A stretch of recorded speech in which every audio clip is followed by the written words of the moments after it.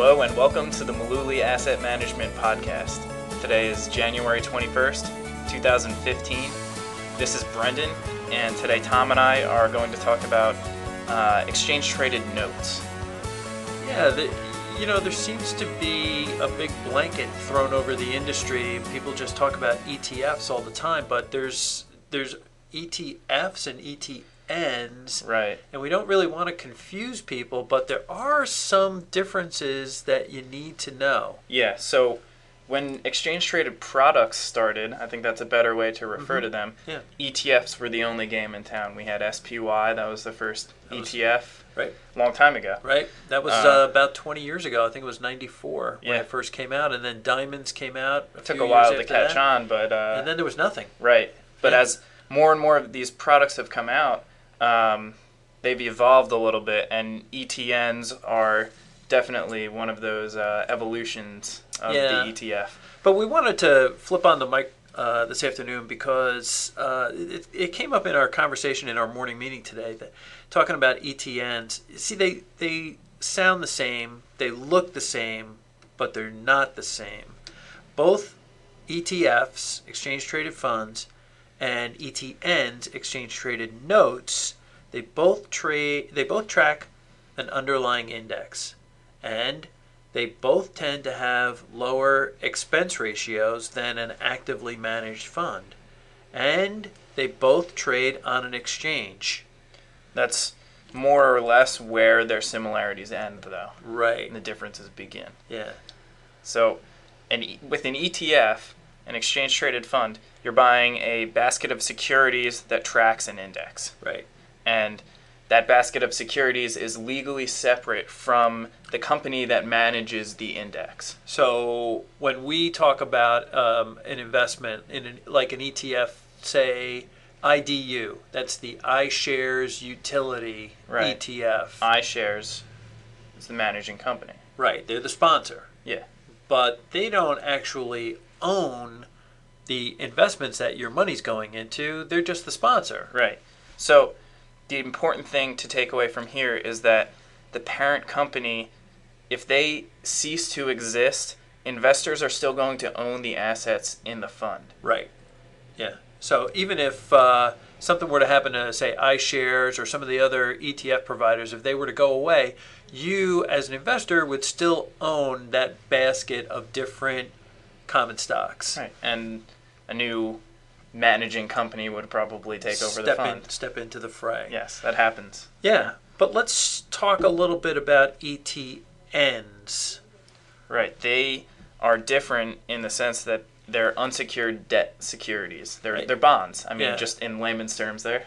I got to tell you, after about 30 years in the business, as soon as I see the word unsecured, I usually stop reading, because that just tells me that we're going to be on the hook. There's going to be a lot more risk. So an exchange-traded note is an unsecured debt security.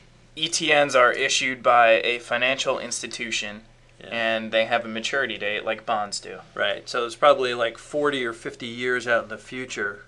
But eventually this thing's going to come due, and when it does mature, it's just going to release the assets that are in the trust. Right.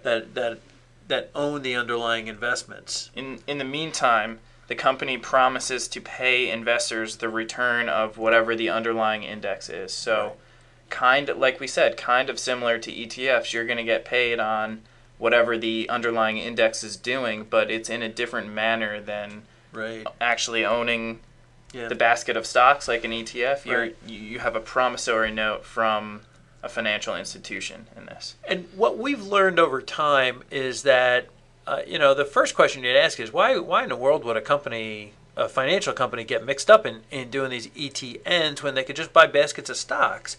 But ETNs usually invest in some different types of investments. You're not going to find like an S&P type of ETN when you can just buy the S&P. Yeah. So they get involved in some different kinds of investments. Right. They look to provide access to different areas of the market, like you said. So we're talking about emerging markets. Commodities are a big ETN space. Foreign currencies. Right. And even market volatility. If you're familiar with the VIX, Sure. that's an ETN. Yeah, a lot of them are structured as ETNs. Yeah. So I think the biggest difference that we want to convey to people is that when you get involved with an exchange traded note, an ETN, you're not only subject to the market risk, the ups and downs of what happens in the market, but you're also now absorbing credit risk of the issuer. Right. So if the issuing company defaults or goes bankrupt, you're going to get in line with all the other creditors of the company, and as an unsecured debt holder, you're not near the front of the line. No. To put it simply. You're definitely not. And so, what's the odds of something like this happening, with a financial company going bankrupt or defaulting? When would that ever happen?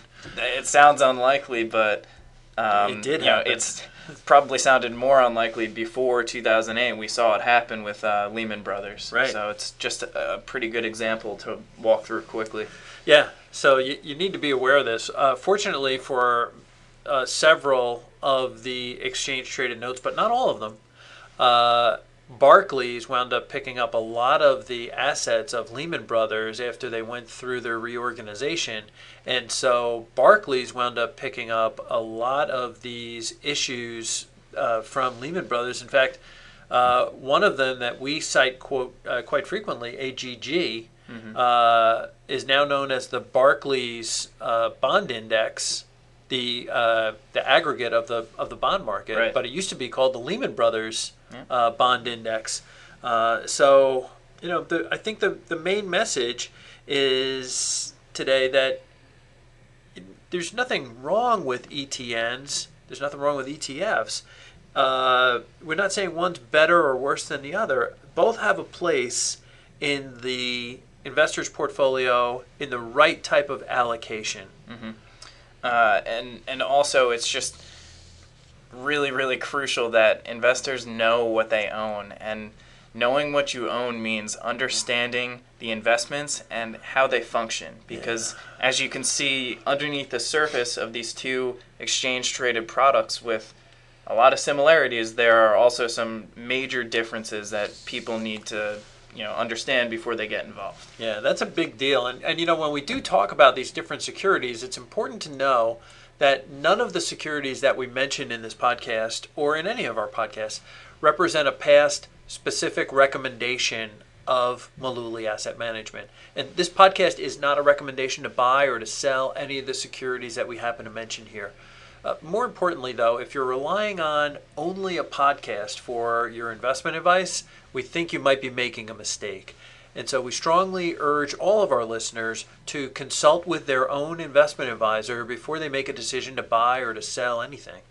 Now, if you don't have an investment advisor, we'd be happy to answer whatever questions you have without any kind of cost or obligation. You can pick up the phone. We're in New Jersey. Our phone number is 732-223-9000, or you can find us on the web at malooly.net. Okay, that's all we have for now. We'll be back next week with a new podcast, and thanks for listening.